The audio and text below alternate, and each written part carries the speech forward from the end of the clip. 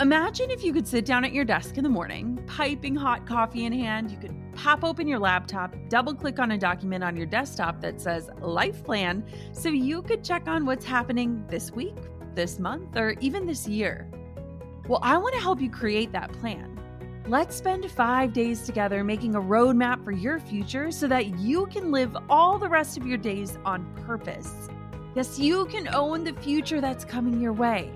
The 5-day Own Your Future Challenge is absolutely free to join, and I've got a spot with your name on it. Don't let another week, month, year, or even decade pass you by without owning the vision for who you want to become and the impact you want to make while you're alive.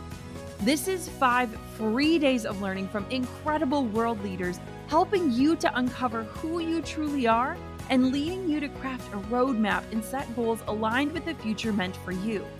This is important. Join me and other amazing global leaders and experts to help you own your future starting May 11th. You can join right now for free at jennaschallenge.com. That's jennaschallenge.com for the 5-day Own Your Future Challenge.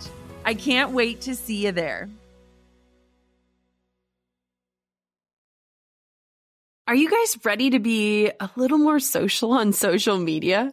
With recent changes in the newsfeed, it's important to be able to pivot, to be resilient and adaptable, and to figure out a game plan for rocking social well. So today's Friday 5 is dedicated to 5 ways that you can be more social on social media. Now, recently, Facebook announced that the algorithm would be changing once again. Wah, wah, wah. The algorithm is deprioritizing content shared by media and businesses in favor of content produced by friends and family. So what does this mean for us? We have to be social on social media, and today let's rock through 5 ways that you can do just that. No more lurking, no more scrolling and not engaging. Let's talk about how you can really take action. Are you guys ready? Let's do this. You're listening to the Goal Digger Podcast, where we firmly believe that work doesn't have to feel like work. Self-made millionaire and marketing guru Jenna Kutcher will help you redefine what success looks like. It's time to hear from the experts, listen in on honest conversations, and learn the best tips and tricks that helped others pave their own way and craft their dream career. If you're ready to dig in, do the work, and tackle your biggest goals, you're in the right place. Here's your host, educator, photographer, and mac and cheese lover, Jenna Kutcher.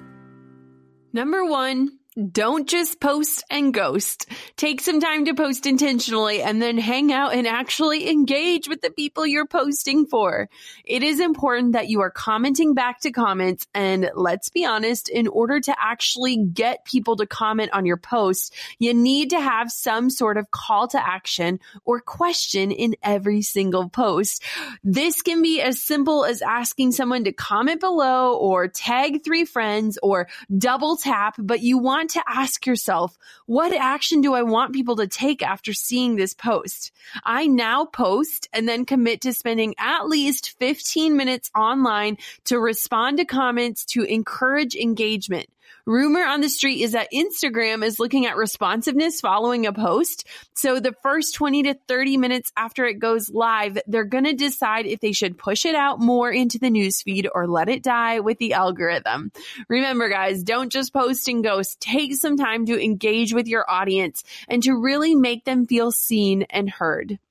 Number 2, create a Facebook community. I did a whole episode all about how we use Facebook groups. Facebook groups have proven to be incredibly valuable if you facilitate them, and they can really help you create community. My favorite group, well, it's the Goal Digger Podcast Insiders group. If you're not in it, you can join it at goaldiggerpodcast.com.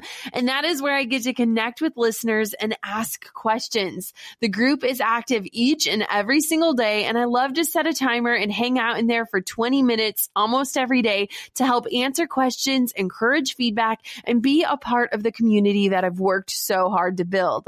It's proven more effective than a Facebook page, and it gives a private place place for people to ask questions and get responses. I also run groups for 3 of my courses. So as you can imagine, my Facebook notifications are a little crazy each day, but nothing fires me up more than pouring into people who have invested in my business. Creating a community can really humanize your brand and give others a space to learn, grow, and commune.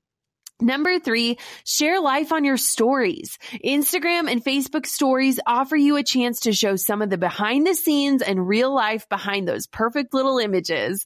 I love using stories, and I have to admit, I don't do them every day, but we're seeing more engagement on stories than we are seeing on posts in the news feed. So there's clearly a need and desire to engage with the more candid side of the accounts that you follow.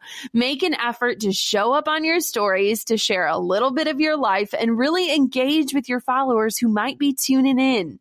You can ask questions, poll your audience, or just make them feel a part of your life behind the screen. My best advice, don't just do a million straight talking to the camera. Show some of your personality, your life with your video, not just photos. Number 4, show up live. Now, if you know me, I'm not a giant fan of live video, but I'm challenging myself to do 1 live every month. And if I can get really good, I'll probably do it more and just connect more with my followers in a more personal way. Whether you jump on and teach a skill or share a tip and trick, you should offer some behind the scenes of your process. Let people in on a special moment of your life or a place that you're visiting, or just do a little Q&A with your followers. Live video is still king right now in terms of battling the algorithms, and it's a really cool way to be more unscripted, more candid, while showing and serving your audience.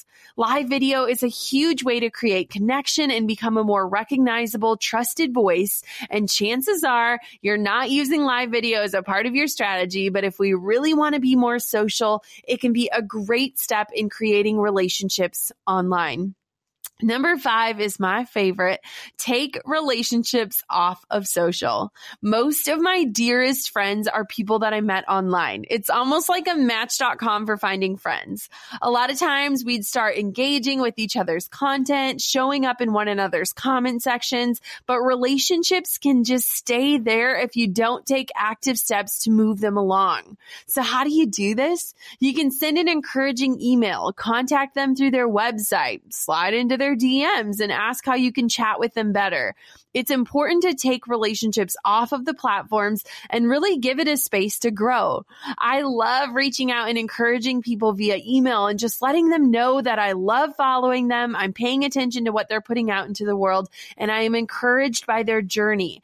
And then I just let it go with zero expectations. If they want to be friends, awesome. If not, I just sent out some encouragement.